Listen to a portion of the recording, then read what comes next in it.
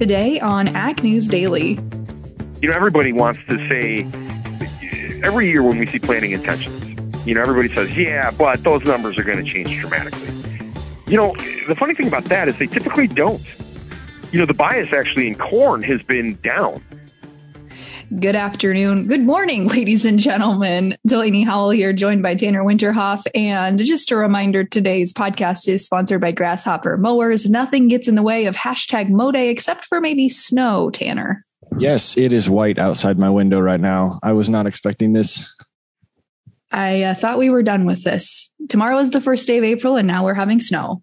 Yes, I got to remember back to what March looked like when it came in, because that old adage of come in like a lion, go out like a lamb, or vice versa, certainly not a welcome sight here in Central Iowa. Tanner, I got to tell you a secret. I'm not particularly good at sayings or adages. I get them really, really wrong. Well, then I want you to be wrong on this one and all of a sudden turn into sunny and 75. Wouldn't you mind? Okay, let me see if I can do a reverse snow dance or something. That's perfect. Well, what's new in the news today? Well, a couple of things. Obviously, today is the prospective plantings report, so markets certainly have their attention focused on that. We're going to be chatting with Ted Seifried here later on in the podcast to talk about that report. Recording today's podcast a little bit in chunks, so we're recording this morning, but we'll be talking to Ted this afternoon after that report drops. So we'll come back to that. But I think a big headline that I forgot to mention yesterday on the podcast was that Corteva Agrisciences Enlist 1 and Enlist Duo herbicides will now be legal to use in 134 counties here in 2022. Now, to give us a little bit of a backstory here, just a reminder, those two herbicides were banned previously due to risks to endangered species, but now they can be used in all counties in Arkansas, Kansas, Minnesota, Missouri, Nebraska, Ohio, Oklahoma, and South Dakota. And in Texas, Enlist products can be used in a good handful of counties, but there are still several dozen counties that remain banned from these two herbicides in Alabama, Arizona, California, Colorado, Florida, Georgia, Louisiana, and the list goes on and on. So you can find the full list on page 16 of an EPA document found at regulations.gov. to see if it works in your neck of the woods. But certainly, I know a lot of folks were pushing to get this re-enlisted, able to be used and opened. And Corteva is certainly happy about that news. Yeah, I was just going to say that's probably the most positive they could have hoped for coming out of the article.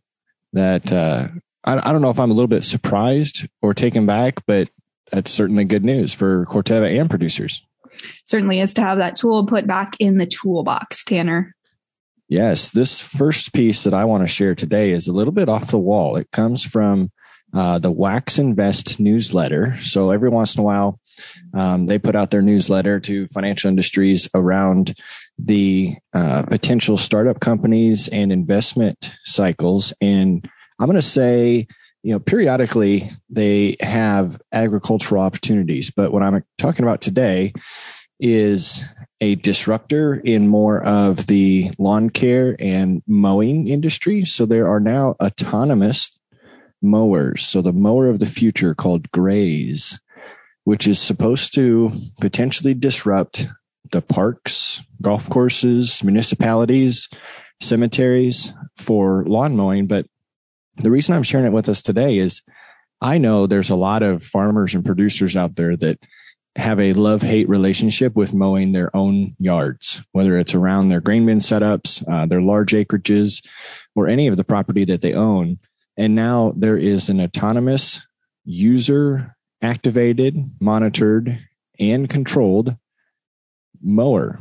So Graze is setting up a company now to where you might just be able to turn the mower on and walk away. And it kind of works like a Roomba, if you've ever seen one of those, Delaney. I have one.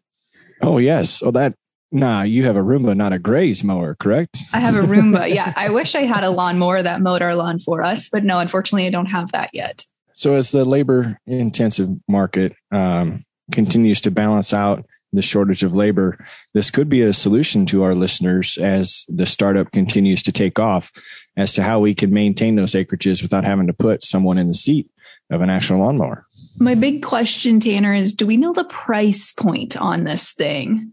No, so they are currently in the fundraising phase, and the article that is stated does not give you a price for what this lawnmower was going to cost, but they right now are currently offering both electric and gas options.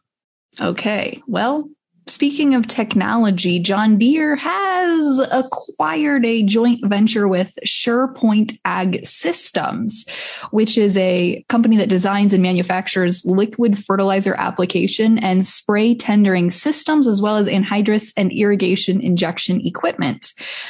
So you can kind of probably guess the writing on the wall there of why John Deere obviously wants to invest in that this year.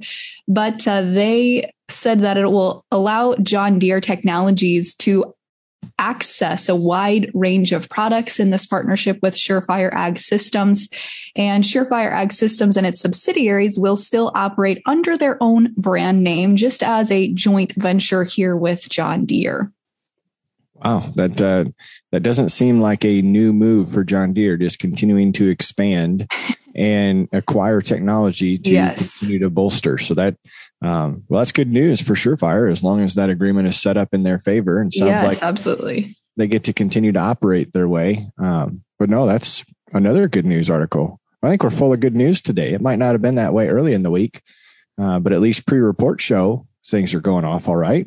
Well, for now, we'll see what today's planting report brings. But yes, for now. This isn't necessarily a time sensitive article, but is fairly timely as our listeners are preparing to get into the field.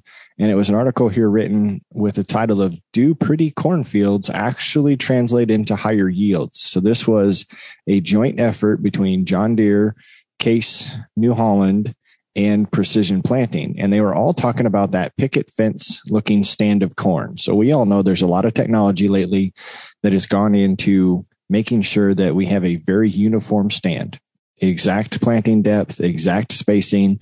We want to do this at high speeds.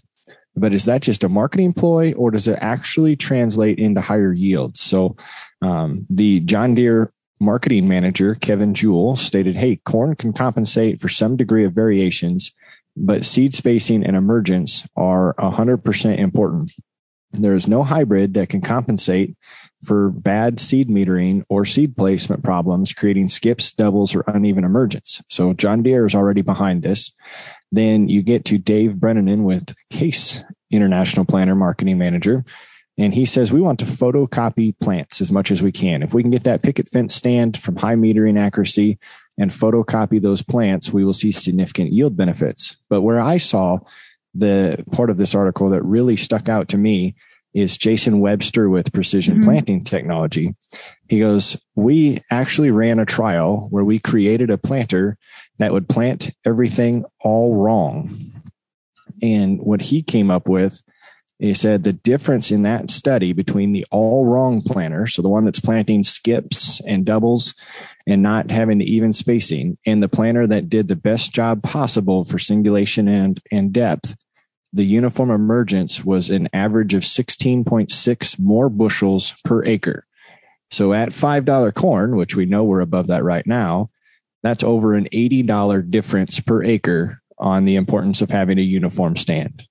That is crazy to think about too, isn't it? Yeah, I didn't expect it to go that way. Like I said, the article started off with quotes from both John Deere and Case, and I was sitting there going, okay, yep, we're selling planters. So it was nice to see some actual data behind it. Yeah. And Jason Webster's obviously a pretty regarded name in that space. So kind of vetted by him, I would say, gives him the stamp of approval. Yes, it does. Yes, it does. Well, I hate to take us down this path, but I want to give us a quick update here on retail fertilizer trends. And this is probably the only, let's call it down news for today. But we're continuing to see obviously significantly higher retail fertilizer prices returned for the fourth week of March of 2022, according to BTN's survey. The last time two fertilizers were double digits higher was the first week of December 2021. So we've kind of started to get back on track to where we were pre-2022. DAP and urea led the way higher. DAP was about 16% more expensive, and urea was about 10% higher compared to last month. So urea is not quite at the $1,000 mark, but pretty darn close. And we're certainly seeing lots of fertilizers continue to push higher, Tanner. Yeah, there's a lot of headlines that are tying that to, again, the Russia and Ukraine conflict. Ultimately, it doesn't seem like there's an end in sight. We've got strong commodity prices, which are supporting growers for purchasing fertilizer at those levels. So demand is probably not slowing down. It's just unfortunate to see that coming out of the pocketbook on a year that could be so positive for growers. Mm-hmm. Well, of course, part of that's still being led, like you said there, by the Russia-Ukraine situation. And it sounds like yesterday's top morning news was that there were no breakthroughs in the recent talks in Istanbul. But that certainly has kept markets supported as of yesterday. We saw, of course, on Tuesday, a pretty ugly sell-off in grains. Yesterday, Wednesday, we saw things claw their way back into positive territory. And today is going to be kind of the wild card with the prospective plantings report today. But I also wanted to make a quick mention here, Tanner, to the oil market, because we don't often talk a lot about that on the podcast, aside from Market Mondays. But energy prices were a little weaker yesterday into today on news that the White House may release up to 1 million barrels of oil per day for the next few months in an effort to essentially tame fuel prices here in the United States. So we do have that piece of news coming to the market today. And we also saw U.S. crude oil stocks fall by 3.4 million barrels for the week ending March 25th, leaving them 14% below levels normally seen at this time in March. So a little bit of conflicting news there. Yeah, it almost seems like the release of those barrels is just going to offset where we're short in stocks. Yes. We may not actually see a fuel price dip. It could just be protecting us from them shooting even higher. Yeah. And then it's the question of if we're already that far below normal March stock levels, how quickly can we rebuild those? That's correct. Yeah, unfortunately, there was a lot of companies that either shut down or went bankrupt that either need some strategic investment to get fired up and going, and then we got to track down the labor. So yeah, that would be really interesting to track to see how quickly we can get things back online. And maybe there's some listeners out there that could shed some light on that or point us in the direction of a couple of good articles that we could share with everybody else. Absolutely. So Delaney, when you were talking about the markets, I quickly pulled those up, and it does look like we were quiet in the overnight here as we approach the open. Very little movement. It looks like everybody's kind of waiting for that report to come out. So it'll be interesting to see what the morning looks like as that works, but little to no change. Both corn, soybeans, a little bit up in the wheat, but other than that, pretty much flat, even as you get into soybean oil and rice markets. So pretty quiet overnight is what it looks like. But why don't we give a chance for our sponsor and partner this week to share a message? So here is something from Grasshopper. It doesn't matter whether you're on the backfield or the front yard. On Mow Day, perfection is a game of inches. It's a battle of fence line and fierce terrain. Out there, on that Grasshopper mower, you don't let anything stop your stripes. Nothing stands in the way of a job well done. For more on Mow Day and Grasshopper mowers, visit grasshoppermower.com. All right. That was great. Thanks to Grasshopper for supporting us this week on the show. Delaney, I'm a little bit jealous of the conversation that you and Ted get to have this afternoon going over the report. I'll be excited to hear what that sounds like when it comes out. So will I, Tanner. So we'll have that conversation here in just a little while. Literally in person. But for our listeners, Tanner, let's go ahead here and kick it over to that conversation.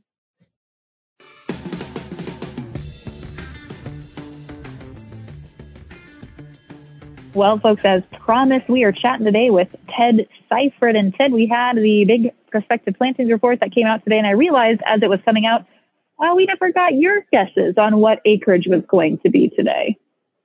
Yeah, no, it was a surprise for everybody. I think for the most part, what happened there was, go back to November, December, we were talking about high input costs, kind of swaying acres from corn into soybeans. But then, as we get into January, February, and guys like me are talking to our clients and our farmers, and they're saying, we're pretty much going to just stick with our rotation.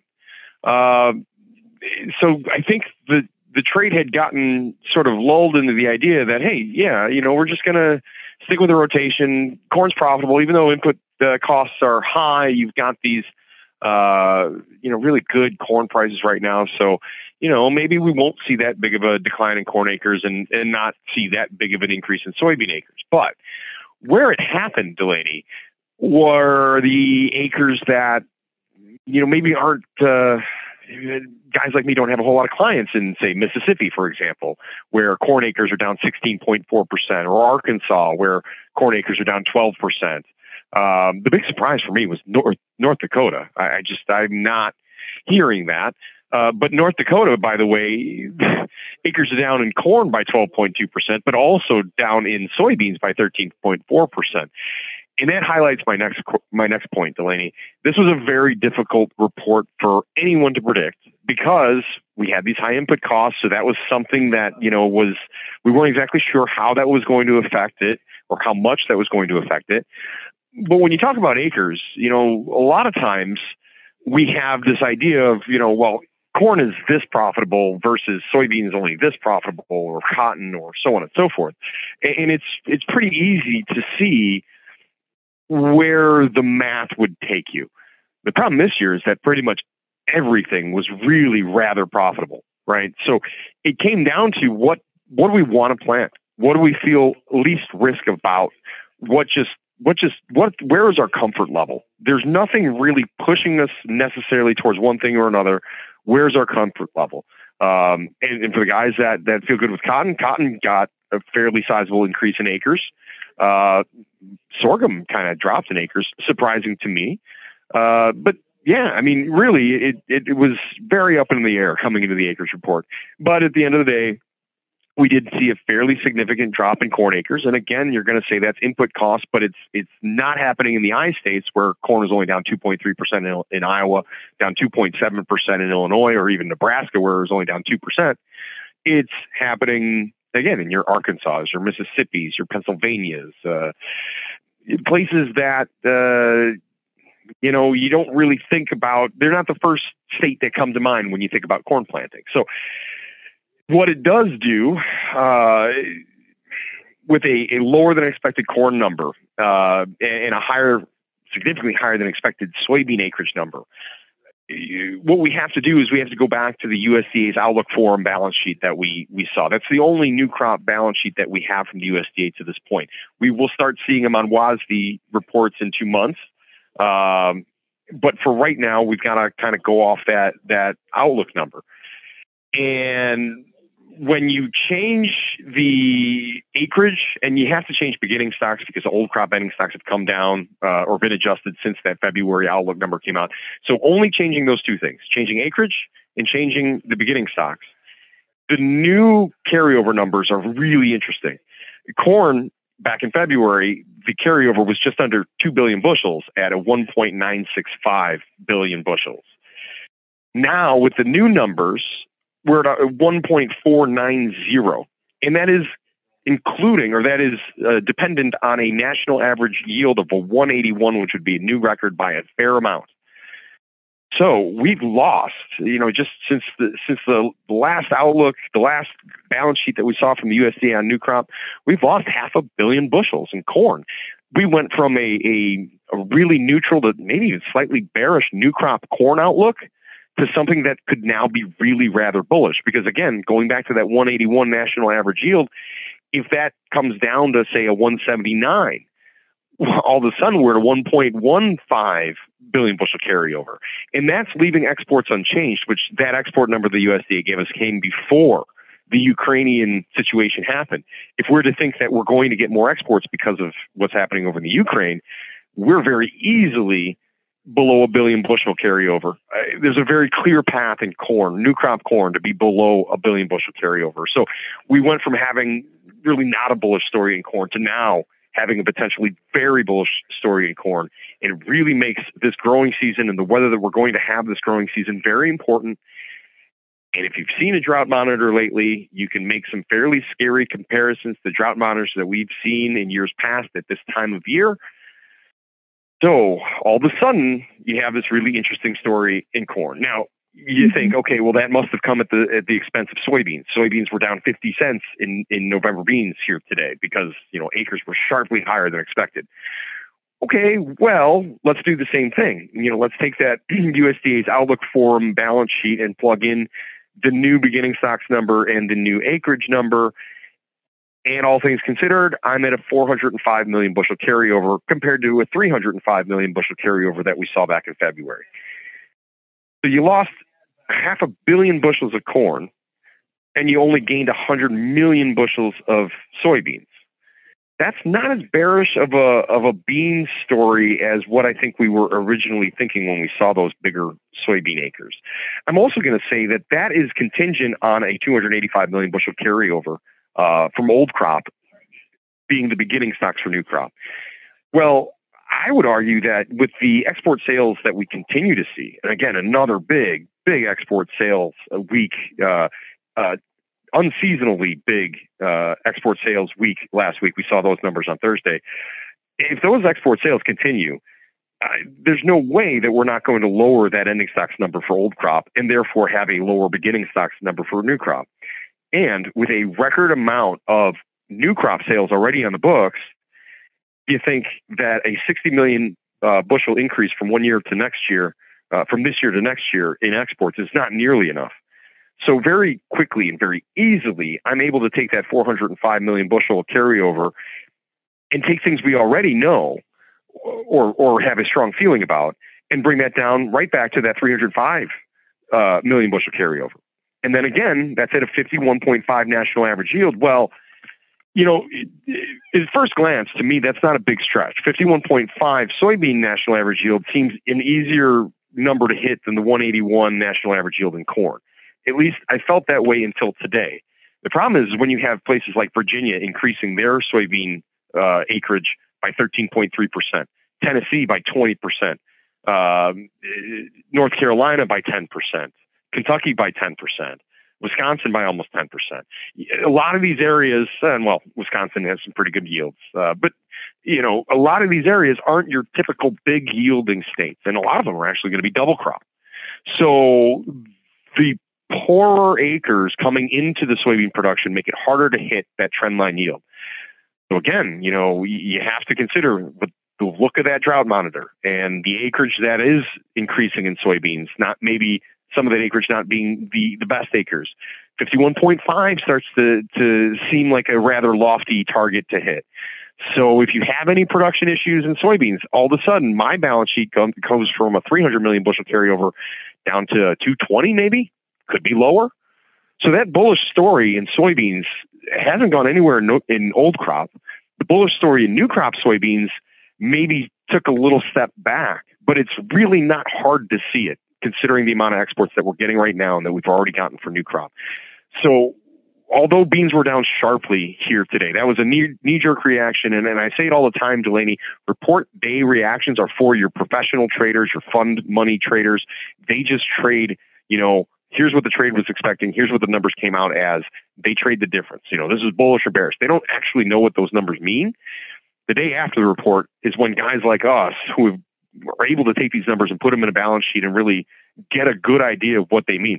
That's when markets show their true colors. I kind of think there's a good chance that either tomorrow on a Friday or early next week, we're going to see a very different story play out on the board. Because again, I don't think this new crop soybean situation is nearly as bearish as what the first glance was.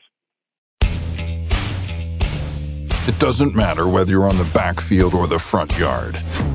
On Mow Day, perfection is a game of inches. It's a battle of fence line and fierce terrain. Out there, on that grasshopper mower, you don't let anything stop your stripes.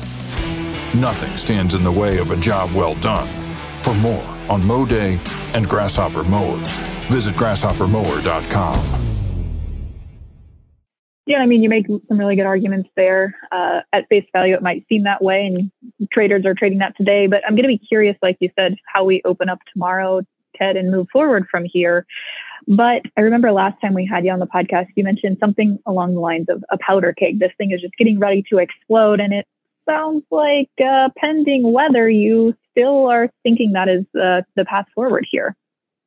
Absolutely, Delaney. And I'll take that one step forward and say, you know, the old crop situation, the old crop soybean situation, you know, hasn't changed at all. What acres we're planting for soybeans doesn't change anything about what's going to happen with the soybean market between now and the end of August, right? So that powder keg is still there, and that powder keg just continues to get bigger and bigger when you see export sales. You know, last week's weekly export sales for soybeans, for old crop soybeans alone, were 1.3 million metric tons at a time of year where we would expect to see that number fall to pretty much zero. So that continues to happen, right? But not only that, now you have a potential powder keg in corn with the Ukraine situation, with the idea that next year the acreage is going to be way down, and we've got all that weather risk. So now we need to take all of the old crop bushels that we can into new crop. You're going to have a lot of competition between exports and again, trying to hold that into our domestic ending stocks. So now you not only have powder keg in soybeans, you have powder keg in corn. And if you can get both of them to kind of happen at the same time, you get a bigger explosion with two powder kegs than you do with one, right?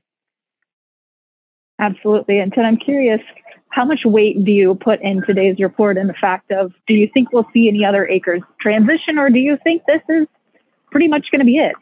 All right, that's a great question, Delaney. You know, everybody wants to say, every year when we see planting intentions, you know, everybody says, yeah, but those numbers are going to change dramatically. You know, the funny thing about that is they typically don't.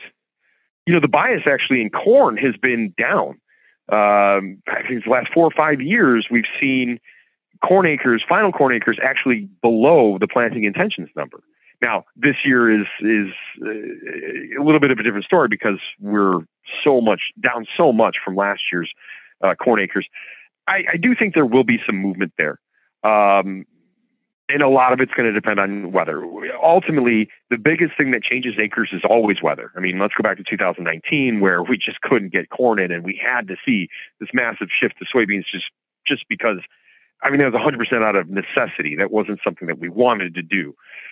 So barring some sort of major weather event like that, which I'm not seeing that at least at the moment, yeah, I think maybe you get about 500,000 acres. Maybe corn acres get bumped up to 90,000, and maybe soybean acres are at 90.5 instead of 91.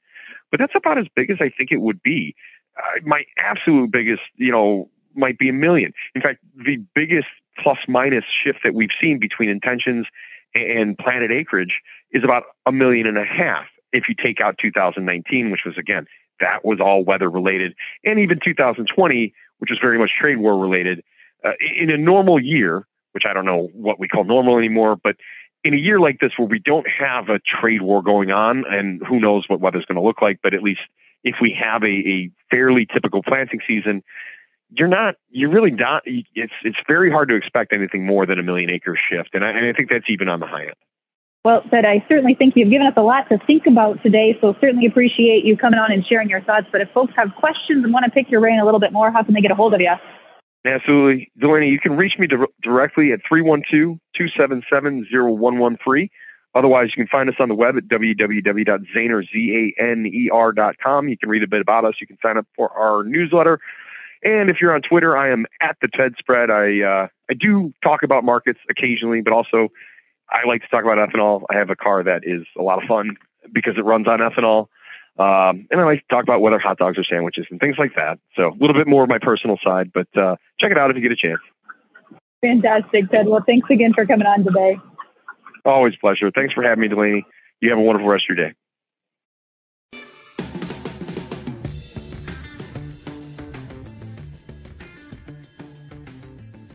Well, a big thanks there to Ted for chatting with us today. I know those days when we have big reports like this are certainly big trading days. So we do appreciate him stepping away from that to come on and chat with us. Yes, that's it's always a pleasure to have him on and get his insights. And it'll be interesting to see where we go from here. It certainly will, Tanner. But we've got one more episode in the week this week, and then you're done with week 1. Yes, I'm nervous. Tomorrow's April Fool's Day, and I still don't know what you're going to try and do to me. I got to think through that. I haven't done a very good job, but I'll think of something. Don't you worry. I'm sure you will. Well, what do you think, Delaney? Should we let the listeners go? Let's let them go.